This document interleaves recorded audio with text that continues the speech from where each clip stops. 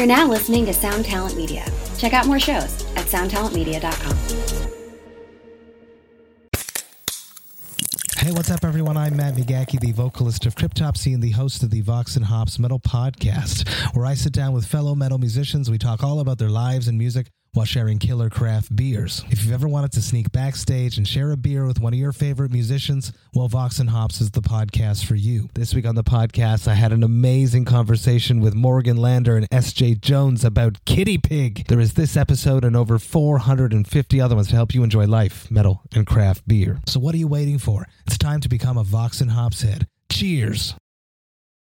Welcome back to another episode of Flying the Call. Today's guest is Really From, formerly known as People Like You. Last month, they released their self-titled album via Top Shelf Records, and it's one of the handful of albums that I found this year that truly stand as a work of art.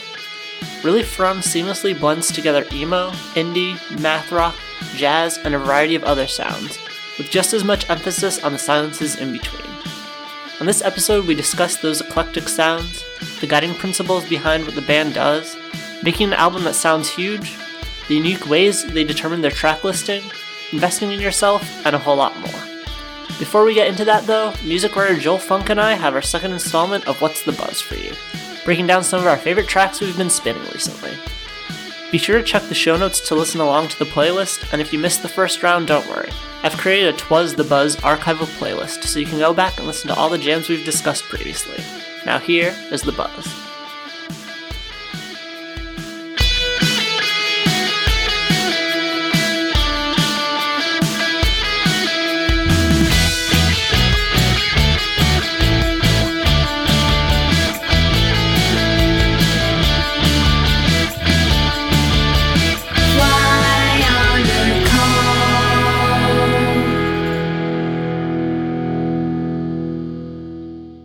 So the first song we're talking about is Numb by Waterparks, this is a band that, like, no lie, I got into, I think, right when their last record came out, because I thought of them as being very, very cringy for a very long time, just because of how hyper and how annoying their presence is online, right? Like, Austin has a bad habit of, like, just typing in all caps all the time and screaming and doing, like, 50 tweets in 20 minutes, and just, like, I was like, that was enough of a deterrent for me to originally put them as far away from me as possible. And then Fandom came out, and I don't know what it was, but I've been, like, hooked ever since. And Numb is the third single from their upcoming album, Greatest Hits. And I can't stop listening to this song. It's just so, like, insanely bouncy. And I don't know why I love the fast talking chorus so much, but this band is just, like, it's at this point infectious how wild that energy is. Yeah, this is the first Waterparks track I think I've ever listened to, but it's like, it's so fucking loud and so fucking huge. And I'm not saying they're the deepest lyrics, but because motherfucker, I look good today, self-care, green hair, looking cute today, kind of slays. Yeah, I mean, absolutely. It's like, there's no way you could hear that and not immediately be like, yeah, actually same, 100% same. And just, like, I think I laughed for a solid 10 minutes when I realized that he was saying, my band and I are like Coldplay that's allowed to say the fuck word. Like, those lyrics are so dumb, but I love it so much. And I love that the lyrics are green hair, but on the cover he has blue and orange hair. Yeah. I'm trying to think if the green hair was a reference to the Fandom era, because he, on the first single from this album, Low Key as Hell, they, like, literally lift the line from the second single off of Fandom. So, like, the chorus of that song is also basically the chorus of another song in their catalog. But I'm wondering if he was referencing the last era while they were writing this, which is, I think, about as meta as this band will ever get. Yeah, and I'm just seeing that Greatest Hits is 17 tracks, so that's certainly interesting too. Yeah, I mean, I feel like they always have pretty long, like, I don't think they've had less than 14 tracks on a record. So, oh damn. Yeah, they just, like, he's very prolific. I mean, granted, like you said, the lyrics for the most part are pretty surface level, so it's not like he's, like, writing scripture, but Yeah, I'm just excited for the energy of this record coming out of 2020. I think I have a hard time dealing with things that are too morose. And then next up, we have Team Aid with Do and Die, which I feel like is one of the best examples of like their use of really interesting and like different melodies. I don't know. I just really love the like sloping, kind of feel of the song. Yeah, it's just definitely one of my faves. And they recently signed to Counterintuitive and are saying that vinyl's coming as well as new music. I think at one point they were teasing like 4 or 5 songs. So it might be, one of those like discography vinyl deals since they don't have very much out, but definitely excited for that. Yeah, Team Aid's pretty exciting to me. Like, especially on this song, I get like big, there's like a very obvious like a 90s energy to what they're doing musically, I think. And it feels very much to me like the music of like when Sheryl Crow wasn't afraid to write a rock song, but then like if Sade did the vocals. Like it's just so insane how well those two things like meet in the middle. And I don't know, the song is incredible and it's definitely a fun listen. It's so funny. Like I'm a product of the 90s, but I didn't really get into music outside of country until like 2005 or whatever. So like beautiful. I love that for you. All the like when For Your Strong released like their 90s cover album, I was like, oh, I kind of know this song. I don't know this one at all. Yeah, I don't know. Music has always been huge for me, like huge for me. So like hearing these references is insane. I love hearing it. Yeah, I definitely like I pick up on, when people say like this sounds like 90s music, it's like I can identify it, but I can't like identify the specifics. So it's like a really weird relationship, but I kind of dig it. Yeah, absolutely. And then next up we have Empty Heaven with Ozzy, which is a pretty, bare bones song musically, but he does such an amazing job at storytelling and really kind of like getting you to picture, this person who was like an inspiration for a lot of his music and stuff. And I don't know, I really love it. And I think that, I tweeted this out when I first found Empty Heaven. Like if you make a playlist of all his music in chronological order, it's so good. It's so cool to see like the progression and the different sides. And, he's in the middle of, doing a collaborative track each week this month. And I'm really excited for that. And I know there's more to come that I'm also very excited for. Yeah. This song, it reminded me like on first listen, a lot of, I don't know how into La Dispute you ever got, but they have a series of like 2 or 3 song EPs called the Here Here series. And just how stripped back this is with that like just the soft spoken delivery reminded me of La Dispute, like the La Dispute that I loved when I was in like my freshman year of college. And it's refreshing to hear that done in a way that's so like it doesn't feel recycled. You know what I mean? Yeah, for sure. It's good to hear. I'm excited to hear more from this guy for sure. And then I think that brings us into the next song, which is Clarkson by Sly Withers. Sly Withers is a band that I got into 2018, 2019, maybe, when I had this like very huge obsession with Australian like pop punk and emo. Like I don't even remember how it started, but if it wasn't music from Australia for at least the first half of 2019, I was not listening to it. Clarkson is, I think, the 4th single to be released off of their upcoming record Gardens. But I think this is, out of the 4 that have been released, the one that really encompasses what Sly Withers does best.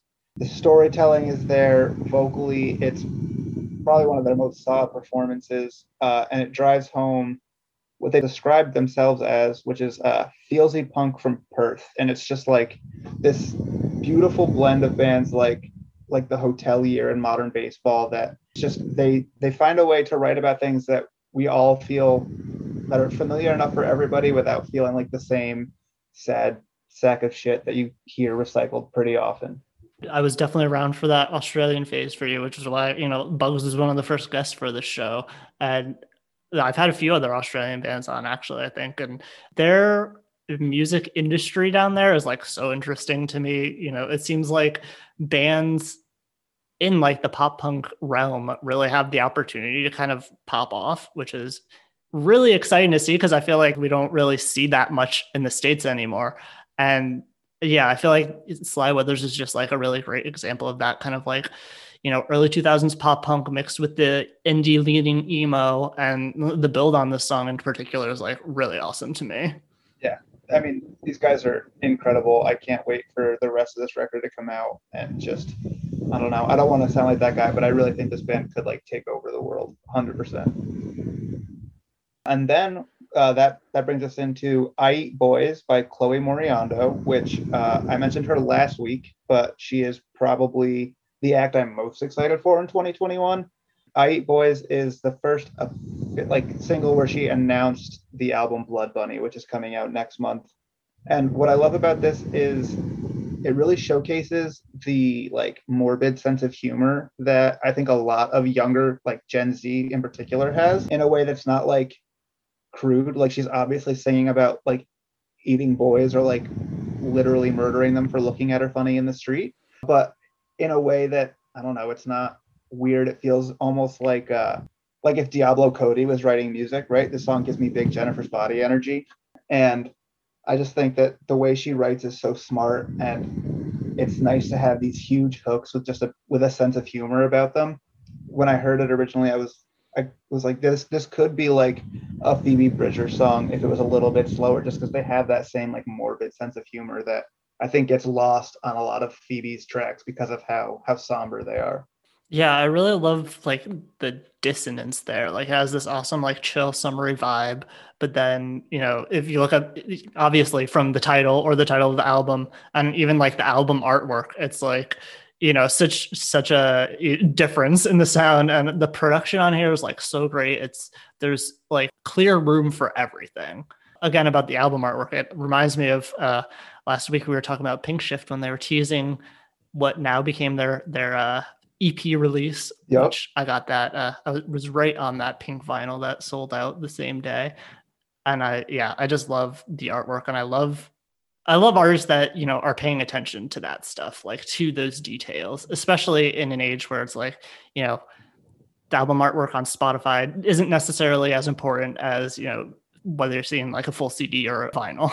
Right. I mean, look at like The Life of Pablo if you ever want like proof that album art on streaming services does not matter. But I enjoy when they do pay attention to things like that. And what I think I love most about what we've heard so far from this record is that it's so different from her debut, Rabbit Hearted. Like, Rabbit Hearted, she was 16 when that album came out, and she was just like the growth in these 2 years from then to now is incredible. And just to hear how much more, like, I think she was writing more for herself this time around, and you can hear that because it's like there are times where it's like darkly funny, and the other singles like Girl on TV or Manta Rays, it's like not afraid to explore being young, being queer, being in love, and not having to like kind of hide it with like dance around it with metaphors. I'm loving the direction she's going.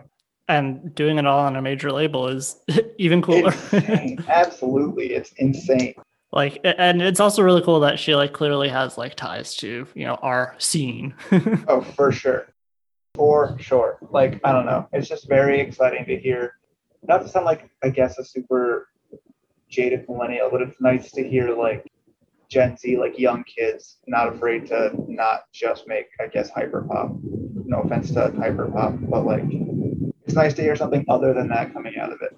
Yeah, I've said it many times on this podcast before, and I'll say it again. I love the breakdown of genre that we've seen over the last few years. And 100%. It's such a breath of fresh air that you like don't know what could potentially be coming anytime. Yeah. I mean, look at Poppy, for God's sake. Like, to go from like 2000s pop to this like death metal album she put out is insane. And I guess speaking of that, which also fits into it pretty well, is the last track that we have, which is Quirk by Really From, who's actually going to be the guest for this week. And the whole album, their self-titled album, this is the second track on the album. And I was certainly fully into the album by the time this track was over, if not sooner. Like, I really love like the kind of like math rock open air feeling.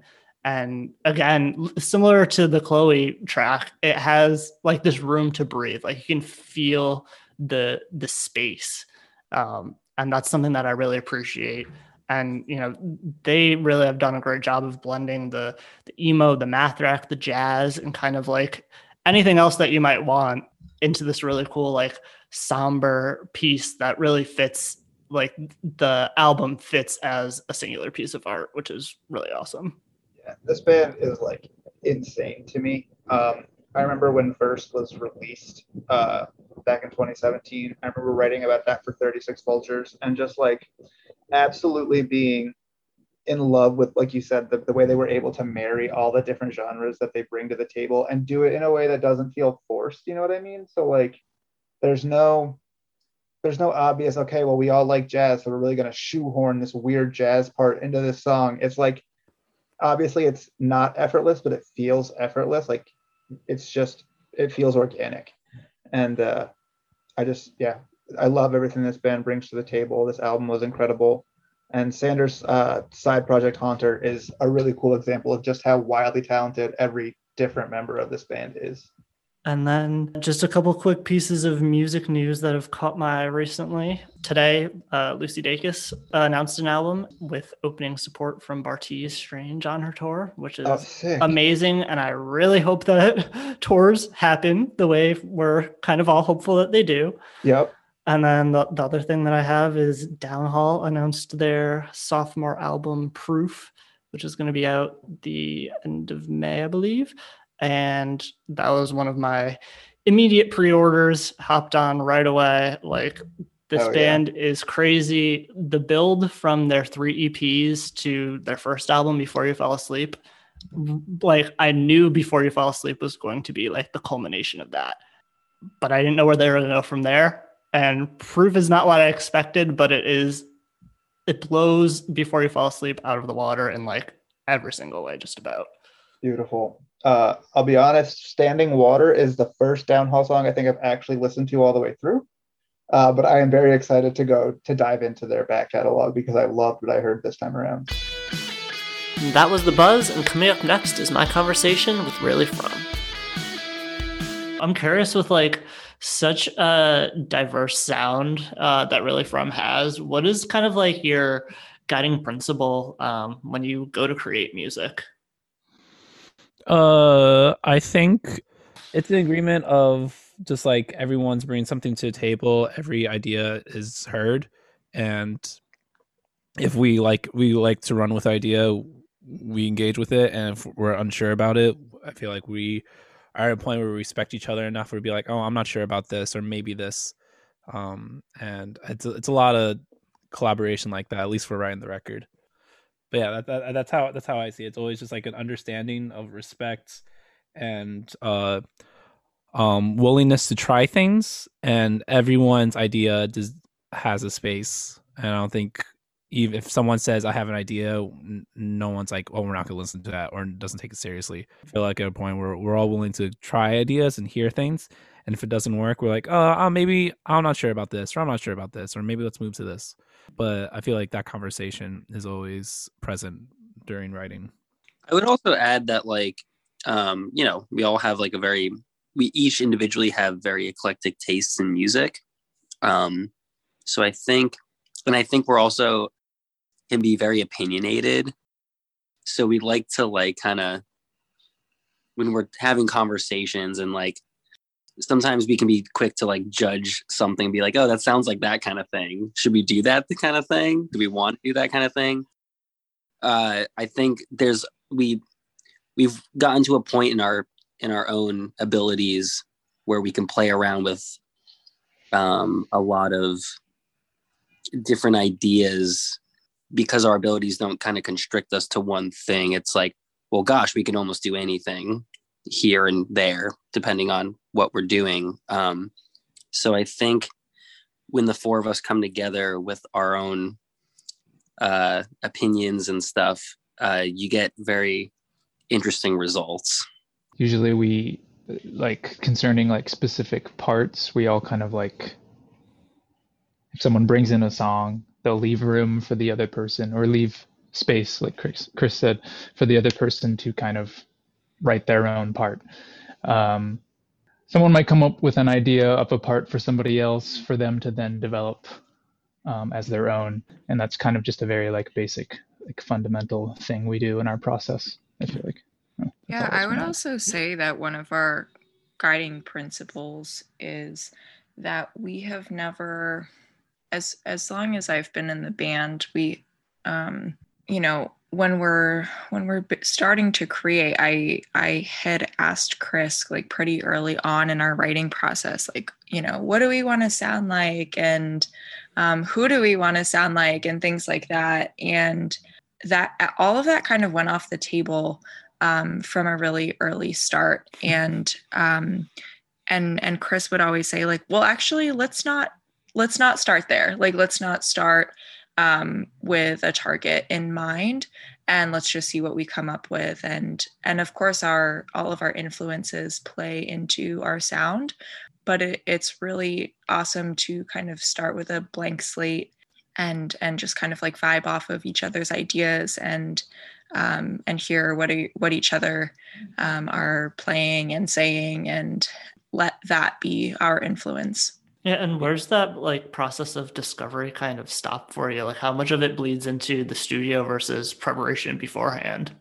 I think it mainly when we have to record. I felt we've talked about this a lot, but a lot of us were like writing parts up until we had to do our takes in the studio. So you're always like editing, re-editing, trying to refine things, trying to approach things differently. I was also going to say, I feel like all of us interact with music differently too. Like, we're all listeners and we all like music, but how we interact with music is very different.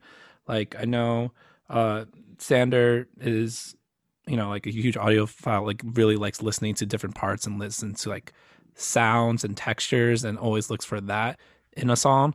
And similar with Matt too, he finds like the compositional side and just the format of the sounds itself. But I feel like I'm always looking into like the story of the song and the context of it and the emotionality behind it. I feel like Michi's very similar of it too, and just likes to understand like the story of the music and how we like interact with music outside of just like the indie scene as well.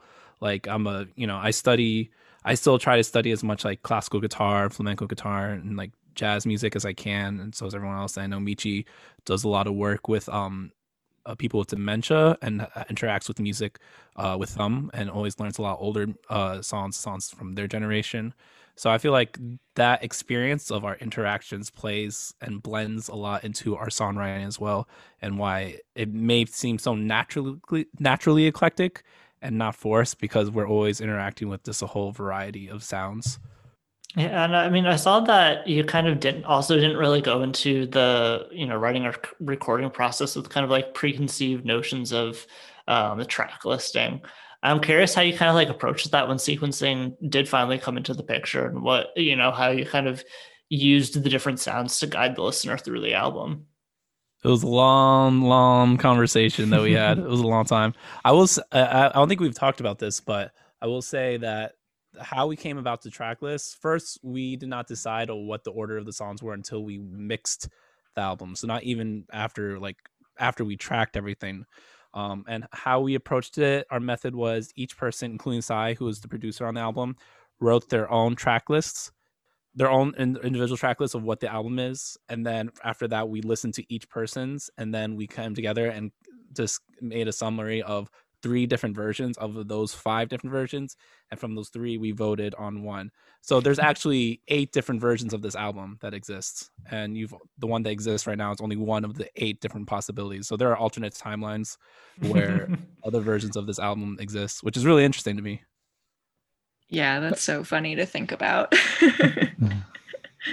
Yeah, I want the 8 LP box set with every single version. That would be so funny if we ever had enough money to do that. And I feel like the album has like such a unique sound to it. Like, it's kind of the stereotypical like late night back of the bar like vibe to it. And I'm curious if you could talk a little bit about kind of what the studio environment was like for you and what kind of sound you were hoping to capture with the album. It was a great recording environment. I don't know, really comfortable.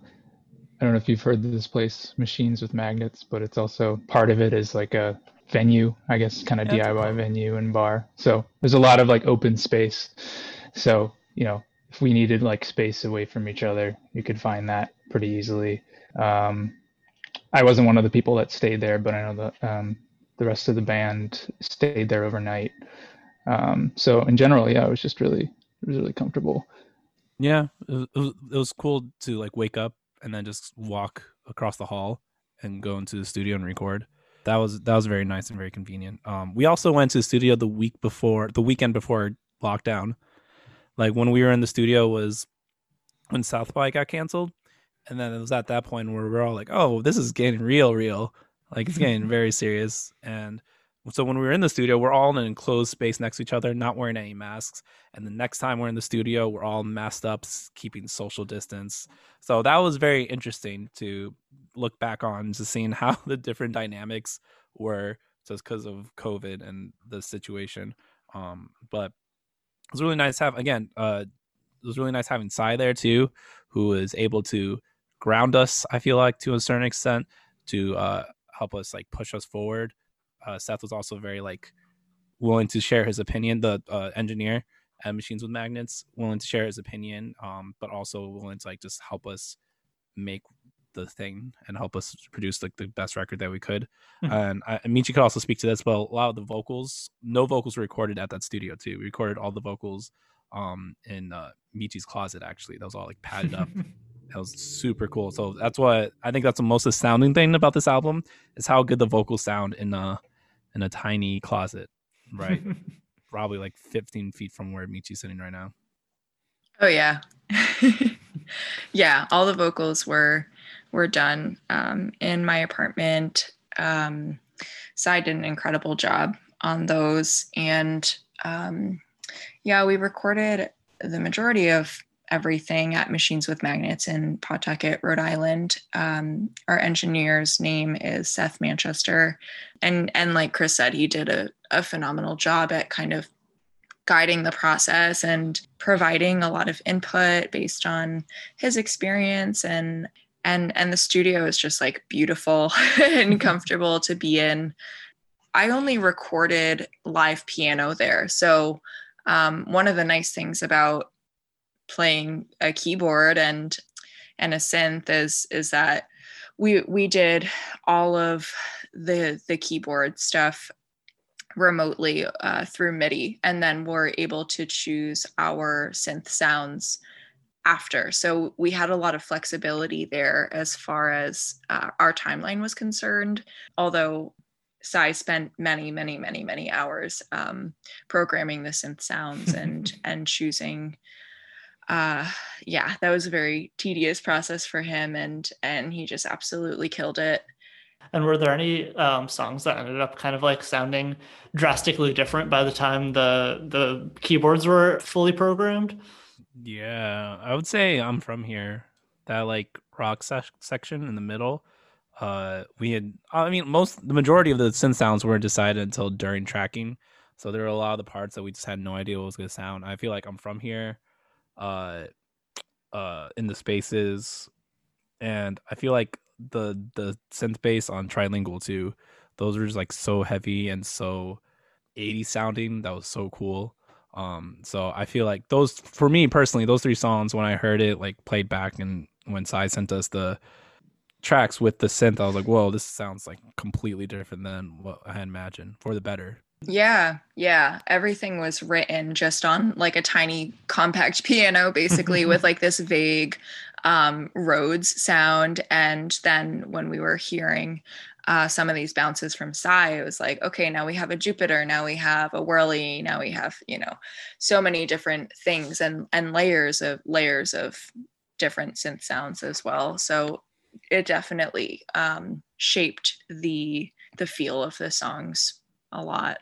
Yeah, and I read also about kind of like while you were in the studio being urged to kind of make the sound of the album as big as you wanted to and not really worry about how it would translate live.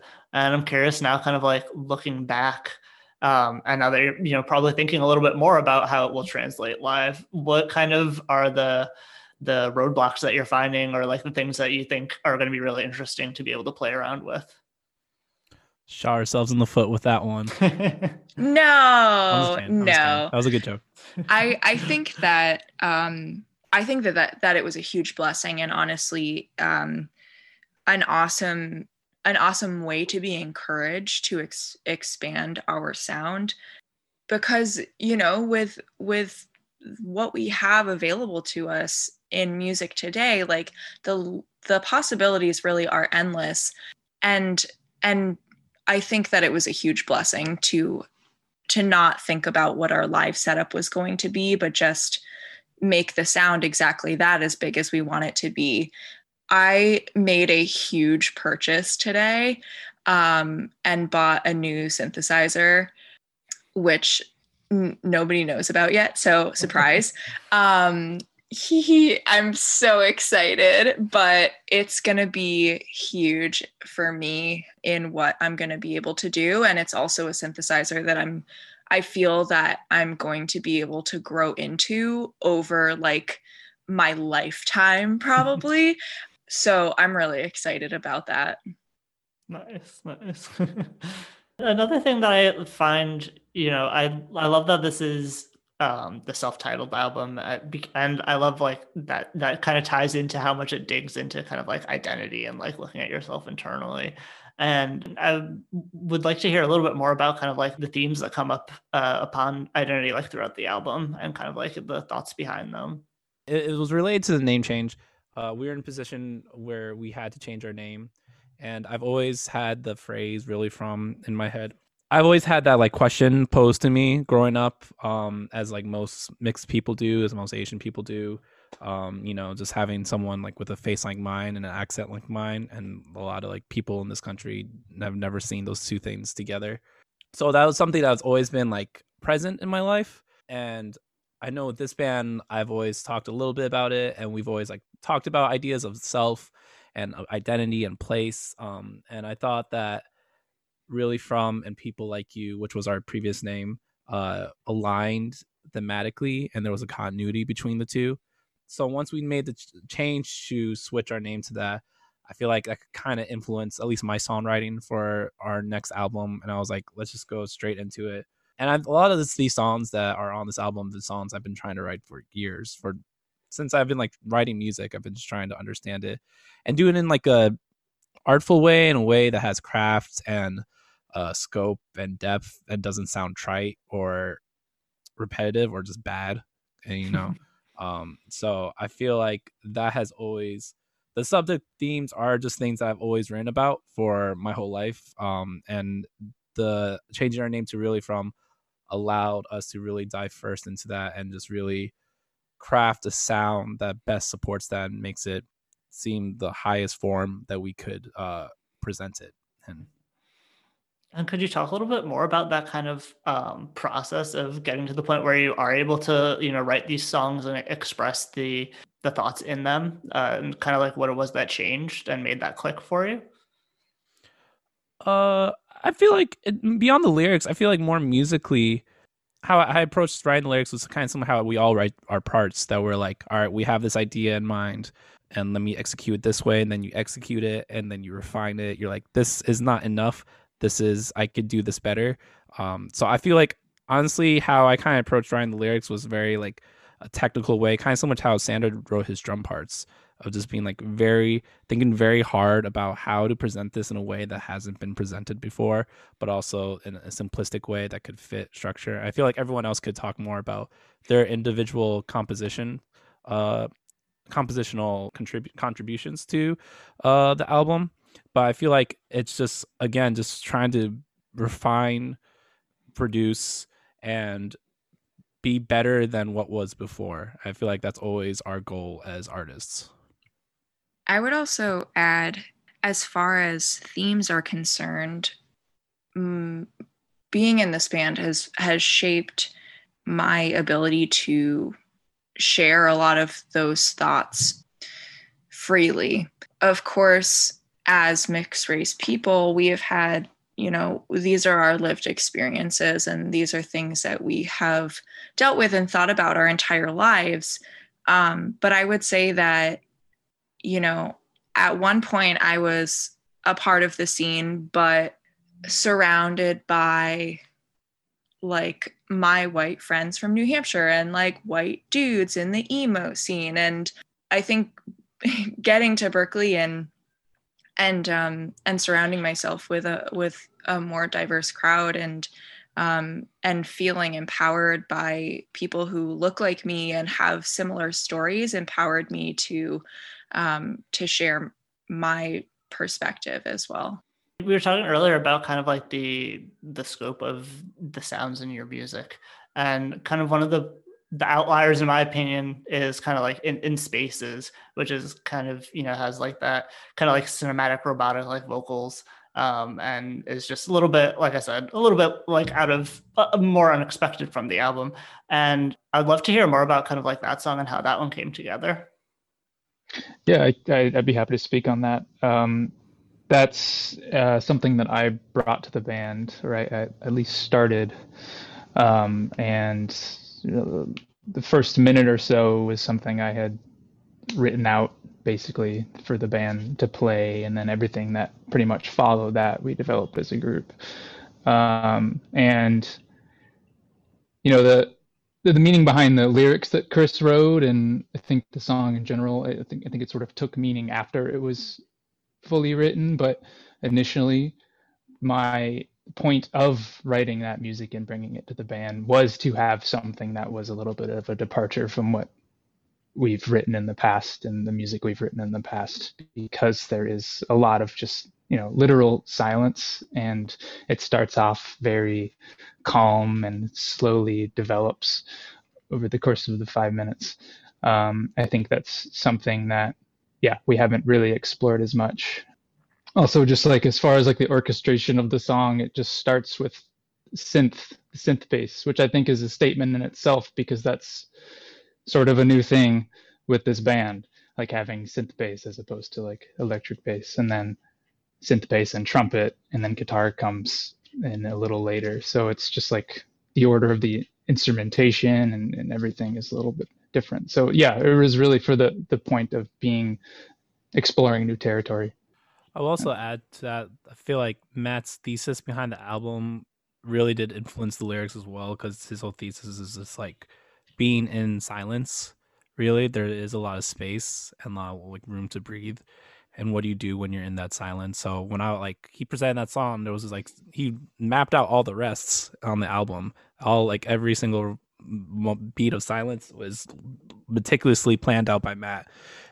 So when I was like in those spaces, when I was in like listening to those silence parts and just really just like sitting with it, that's kind of like let my mind wander, and just I feel like those moments of quiet and stillness are it just makes me think about other things. So that like whole thesis of the album, like the lyrics are about like a story I heard about my Chinese grandmother who I never met, and how she like worked a lot and like moved to a country she's never been to. I have no relationship with this woman. I've never met her, but just thinking about just like the monotony of working so hard and just trying to find a moment to yourself, especially like a working immigrant in New York City. It's not very common. So I just felt like those spaces that Matt created allowed me to meditate on something that people can't really meditate on because they don't have those moments of silence. So that's, I think that, I don't think we ever talked about it, but I'm just like realizing that now. I think that's definitely influenced how I approached writing those lyrics. And then obviously like Matt, you did write the end part too, like that piano part. I remember when you first showed it, I was like, yo, that's got to be the jam. We got to like rock on that. Became a pretty heavy like post-rock. Post-up. All the rock stuff was written by you, man. You're the one that wrote the Hendrix chord, wrote the stoner rock part. The blast beat at the end is all Sander. Right? You call it a blast beat? I don't know. I was going for a black gaze type of. My mom's favorite song on the album. It's the song that Matt wrote. Hey, we all wrote it. And then, I mean, another thing about the band that's like really interesting to me is like, you're kind of not quite like an instrumental band, but you are, you know, a little bit more sparse with the lyricism and kind of heavy on the very emotional instrumentation. And I'd love to hear a little bit more about kind of like how you came into that style and what it is about it that you connect with. I feel like everyone could talk about this to a huge extent, but I feel like when Sander and I kind of like started this band after I Kill Giants, we kind of wanted to make it more instrumental and go a little deeper and a little more complex.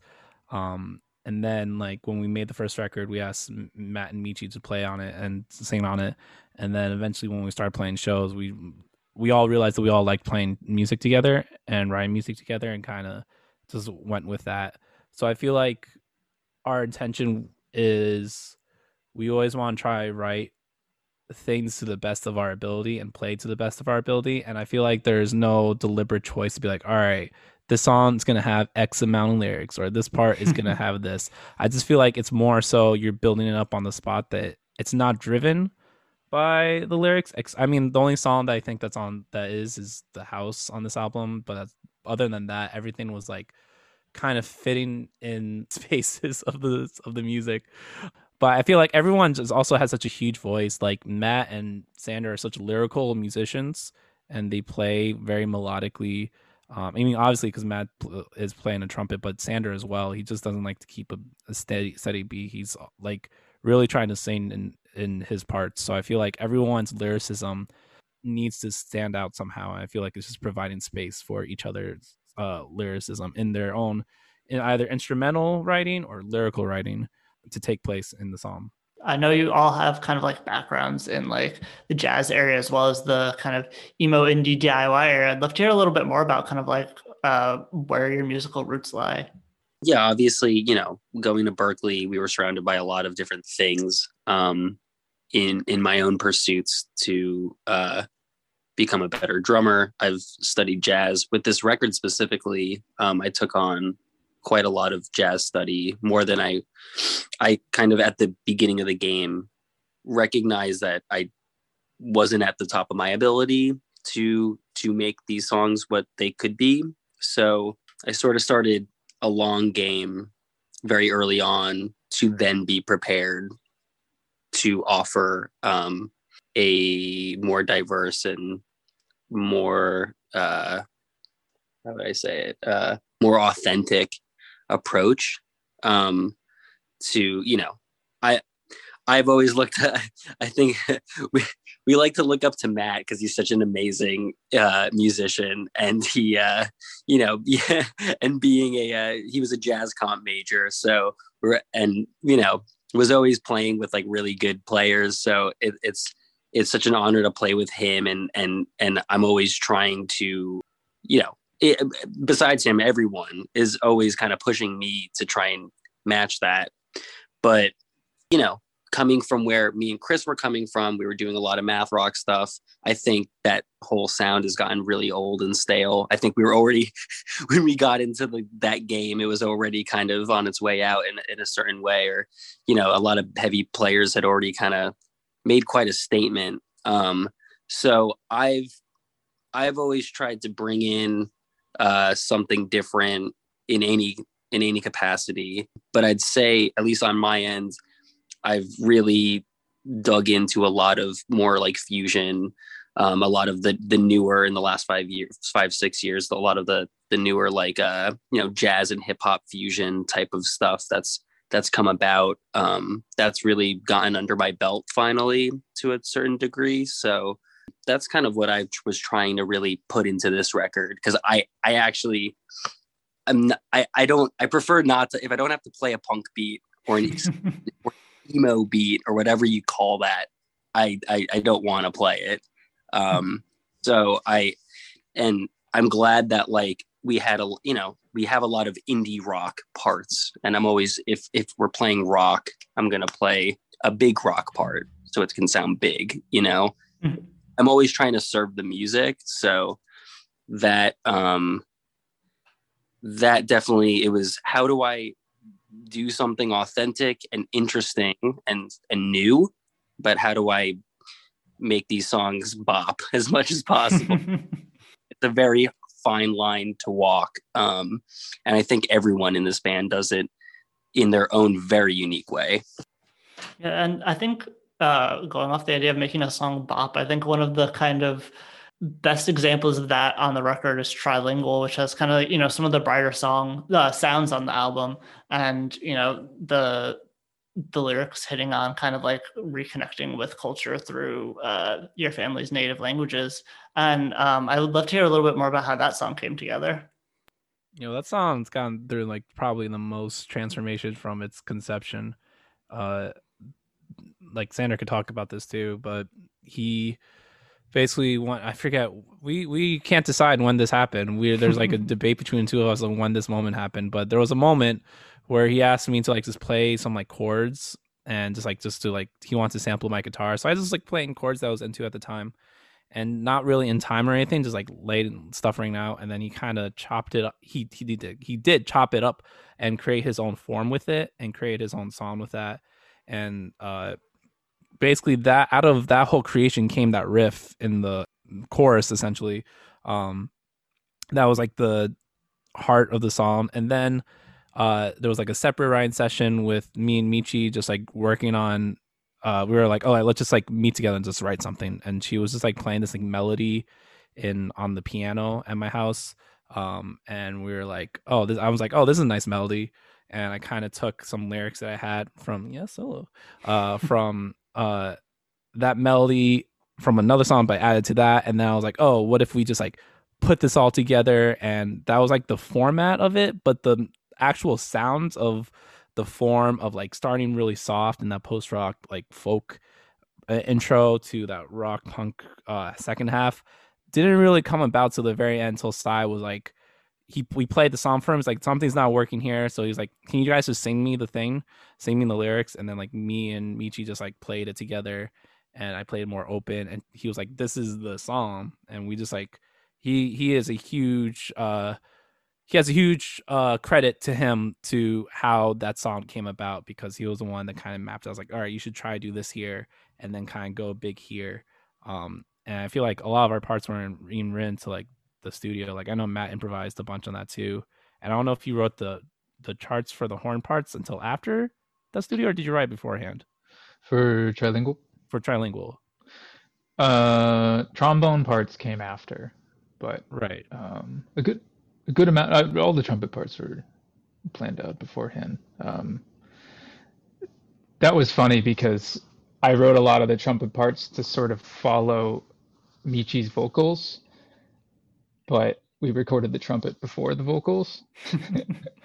So I think it works. There are some moments where it's, I don't know, obvious to me that the trumpet was recorded before the vocals, but the trombone was recorded after, and I didn't like I had like a loose idea of what they would, how that would work in the beginning. But and we mentioned before kind of like the connective tissue between people like you and Really From, and on the album there's kind of like that similar pairing with I Live Here Now and I'm From Here, kind of connected by that interlude. Can you talk a little bit about kind of those two songs and how they relate to each other? So I could say I Live Here Now is the second oldest song on that album, next to The House. That that main riff came about after the 2016 election. I went over to Sanders' house because we were both living in Jersey at the time, and I just wanted to play and just let the frustration out. So we kind of just like, I had that riff and we kind of like put it together. And that song has also gone through many iterations. So I think it kind of worked out that the titles were related, but that was never the original plan of having I Live Here Now and then Last Knee Play and then I'm From Here. But somehow, by the grace of God, it worked. And I feel like I'm From Here was always kind of just the thesis statement of the album. It's always addressing the question that is our band name. But I Live Here Now was always like kind of a statement to a reaction of, the election at the time and just the state of the country and the world in general. And I actually borrowed the name of that song from an episode of the show The Leftovers. Like there was the season 2 finale Leftovers called I Live Here Now, and it was like one of my favorite episodes of television, just like really cool and really weird. And I just like the idea of like being present in a place that you're not really sure about, and like this is the world that we live in now. And it's really funny, we like released the album after the Trump presidency, but it feels like that it was always a statement like, this is where we are now, and this is what we have to deal with. While I'm from here was always like, this is where I've been and this is where I always was. But I guess it was never a conscious choice to be like, all right, these are the connecting tissues that are connected by the knee play. It just ended up working that way, which is pretty cool. And then another thing I kind of wanted to hit on is the use of kind of like minor keys and dissonance in your music, which is something that kind of, to me, makes it stand out compared to a lot of other bands. And yeah, could you just talk a little bit kind of about that, like the theory and the feel behind it? I'm trying to think. I guess, is Apartment Song? No, the Apartment Song is technically Lydian. And yeah. No, I'm guilty of like always writing things in major keys. Same. I guess Michi was the one that always wrote in minor keys. I don't think you wrote anything in a minor key in this album, did you? That's a great question. I guess I Live Here Now is trilingual sounds super dark in the beginning, yeah, but it's like but it's a major key technically, because it's just like a lot of like different random like mobile interchange chords. Yeah, I just use a lot of tension. Yeah, I think it's just like the jazz training in us, and I like how I like write chord progressions, kind of similar to like how everyone writes. It's like to do things unpredictable and like to voice things unpredictably. Like I remember when we were working on Yellow Fever, and Michi's like, I kind of want like power chords on this thing, like kind of a chuggy thing. And I was like, bet I'm gonna do that, but not that. And I want to like, you can make things heavy and approach things differently without doing like a traditional, a quote unquote power chord, or traditional doing like a minor key or something. Oh, I guess Quirk, the bridge of Quirk is minor key. That's it. There we go. Sorry. I don't really think of that of a tonality center, because it's how we've like interacted and learned about harmonies. There is no center technically, that things are so related with each other that you could really go anywhere you want. And there are keys that shouldn't sound, or chords that shouldn't sound good next to each other, that do sound good next to each other because of a theoretical concept. So I think that's how we kind of approach it, is that we're like, yes, there is a tonal center, but you're not confined by the rules of these tonal centers, and how we kind of try and move in and out and try and just like play with wherever the center is. And maybe that's why it sounds ambiguous, is because we're not trying to ground ourselves in one key. And then I always like to wrap up by asking the same question, which is just for asking for a piece of advice or something you've been thinking about lately, whether it's music or life or whatever else that you would like to share. Oh, okay. We just did a nose goes because you guys obviously can't see us, but all right. Well, one thing that I have been thinking about lately, actually in literally this week, in like making this huge purchase of this synthesizer that I'm going to have for the rest of my life, my partner and I are like splitting this synthesizer because we both want this in our lives. And I was like totally convinced, and I was like, yeah, this is the one. But as I was like processing it, I was like, man, this is like a huge purchase. And there was like so many feelings that I was feeling like, oh, like you're not a good enough musician to like own this kind of equipment, or, wow, like this is so much money. Like, you should be putting it somewhere else, or you should be putting it towards your student loans, or like whatever. And I've been really like meditating on that a lot, because I am a musician and I am this is an investment for me, but it's anyway, I could do an entire podcast just on this. So I'll try to keep it brief, but I guess, a lot of this comes from like my upbringing of like not having a lot of money, like of always having the store brand cereal, of always having secondhand clothes, and having, an immigrant mother who was like trying to survive and trying to get by. And while there's so much that I admire in that, and so much humility, a lot of that mentality like hindered me from like thriving, or like from trying I was always trying to be good at things, but there have been a lot of times in my life where I didn't think that I could be the best, or that I could be like an entrepreneur, or like have that kind of mentality, because it was like, okay, like as long as you're doing okay, that's like enough. And so I'm finally like at a point in my life where I feel, I have to battle my own brain to say like, you deserve this.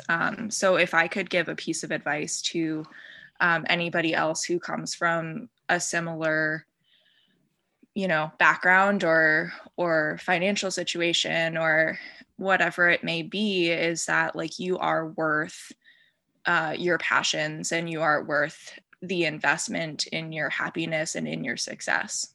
That was beautiful. Thanks, Chris. Always gassing each other up and really from. Hey. I get there's too many things I would say, but just that I think this whole record is really just a triumph of hard work, and it's funny, like in the spaces is like about like kind of keeping your head down and just like working, and like and there's a lot of these songs have, personally, not being the one to write the lyrics, but still being a person of mixed race, and taking in this record as it's been finished, but being a non-harmonic instrumental contributor, it's been very fascinating to me in the way I've started, I've connected to these songs in different ways now after the fact that it's done. I think these songs can mean different things to many different people, and I think it's like it's maybe lame to say like you only live once, but it's just I felt so exhausted at the end of this record, emotionally. I had a decent amount of crazy things happen to me in the last 4 years since we embarked on this record. So now reflecting back, it's heavy, and I at times feel like I'm like, can I do this again? I don't know what, at what cost can I put all myself into another record like this?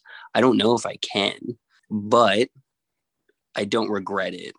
It feels like it's something that I think if you're going to do something, if you're going to make art, you have to put everything into it on so many levels. Otherwise, why the fuck are you doing it? So my piece of advice would be to go all in. It was also beautiful, Sander. Serious, that was awesome. It's my turn. Oh, do I have advice to give? Jeez. I mean, I agree with things that have been said so far. Definitely invest in yourself. You are worth it. And that's important. It's important to be like confident and to be confident in your creations, in your creativity. But also collaboration is really fucking difficult. Especially this particular situation when you have 4/5 very I'm not intelligent, but everyone else is very intelligent creative people in one room trying to write something together. It is like it's like impossible. So the fact that we even did that is amazing in itself, but it's hard. And a lot of the times the way the bands work, it's like one person like writes everything and everyone else just kind of like follows along, and that works. And then band members leave and it's really only one stable person, or it's fully collaborative and then the band breaks up like a year later. I don't know. It's just really, really difficult. But I guess what I'm saying is, be confident in yourself and invest in yourself, but also like try and leave your ego at the door, I don't know. That's something I feel like I'm still trying to learn, as speaking personally as someone that when I write music, it's usually for myself or for people that are just, there to play my music, and it's like a one-off thing or a recording or whatever. It's not necessarily like a band, but like when you're writing for a band and there's other people like involved, you have to take into account what they want and their needs, not just your own. So, yeah, I don't know. Leave your ego at the door. That's the expression, right? Yeah. Yeah. I would say, Sandra gave an applause to Matt and Snaps. No, I would say to tie it all into knowing your worth, giving it your all, leaving your ego at the door. I would say the last thing I would leave you with is that you may never find the answer to what you're looking for, whether it is making music or just finding meaning in yourself. I think the purpose of everything is not to find the meaning, but is the process of looking and the collective of in which you look it for, and for which you search it. So, for example, Michi saying just knowing your worth and what you are worth something, that is very important, because you cannot acknowledge others until you acknowledge yourself. You cannot give worth to someone else if you cannot validate your own meaning as a person and what you feel like you deserve. Giving your all has to involve understanding how much you can give and for your own sake, and who you're giving it all to. And like Matt said, leaving your ego at the door, understanding that when you're creating something with other people, it's not about you, it's not about them, it's about the something, it's about the creation. So I would say whatever you do it with people you love, do it with people that helps you sustain, helps you create, and helps you thrive. And I've been reading a lot of different like abolitionist literature of the idea of freedom dreaming and the idea of hope as a practice, and how the practice is an ongoing experience and you may never achieve a certain goal, but the purpose of dreaming and hoping is to look towards the horizon and hoping for something better than what we already have.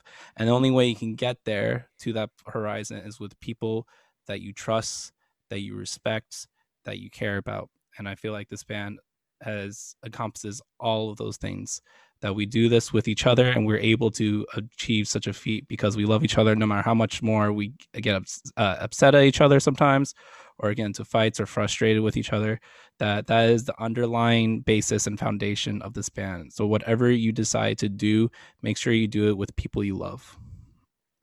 Awesome. Love that. That's probably the most poetic advice we've gotten, but yeah, go off, poet. Is there anything that we haven't hit on about the album that you've been really itching to get out? I do want to say one last thing about track listing. It's really funny you brought that up, because when I was in high school, I downloaded Regina Spektor's Soviet Quiche off like MediaFire for free. I like downloaded it illegally, and the version that I got is not the original track listing, and I didn't find that out until 5 or 7 years later. until I met Michi, and Michi's like, "Oh yeah, I love this album," and we listened to it. I was like, "Wait, why is it not starting with this song? And why is it going here?" So already my perception of what something is totally shattered, and like my favorite version of that album doesn't actually exist. So I think it's really interesting that, like, obviously we had a specific order and kind of flows nicely, but I always encourage people to say, like, hey, if you have your own order of songs, you could create your own album just with your own different playlists. So I encourage people to do that too. I think that's a lot of fun, and it's a trip when you realize your truth is a lie the whole time. And there we go. Episode 80 of Flying the Call is in the bag. Seriously, 2021 is going to be a super hard year for putting together a year-end list, and we're only in April. Really From Without a Doubt will be somewhere on mine, and I truly hope you go check out their self-titled album. It's best played at midnight through headphones, but you'll enjoy it no matter when or how you listen. Flying the Call is brought to you by Sound Talent Media. A special thank you to Joel Funk for coming on for What's the Buzz, and as always to The Alternative for helping to promote the show, Kaylin West of Tiny Stills for the theme song, and Michaela Jane for the artwork. You can keep up to date by subscribing to the podcast and following the show on Twitter and Instagram at FlyInTheCallPod. Feel free to email any questions, comments, or other feedback to me at flyinthecallpod@gmail.com. Invest in yourself. You're worth it. Fly on the call.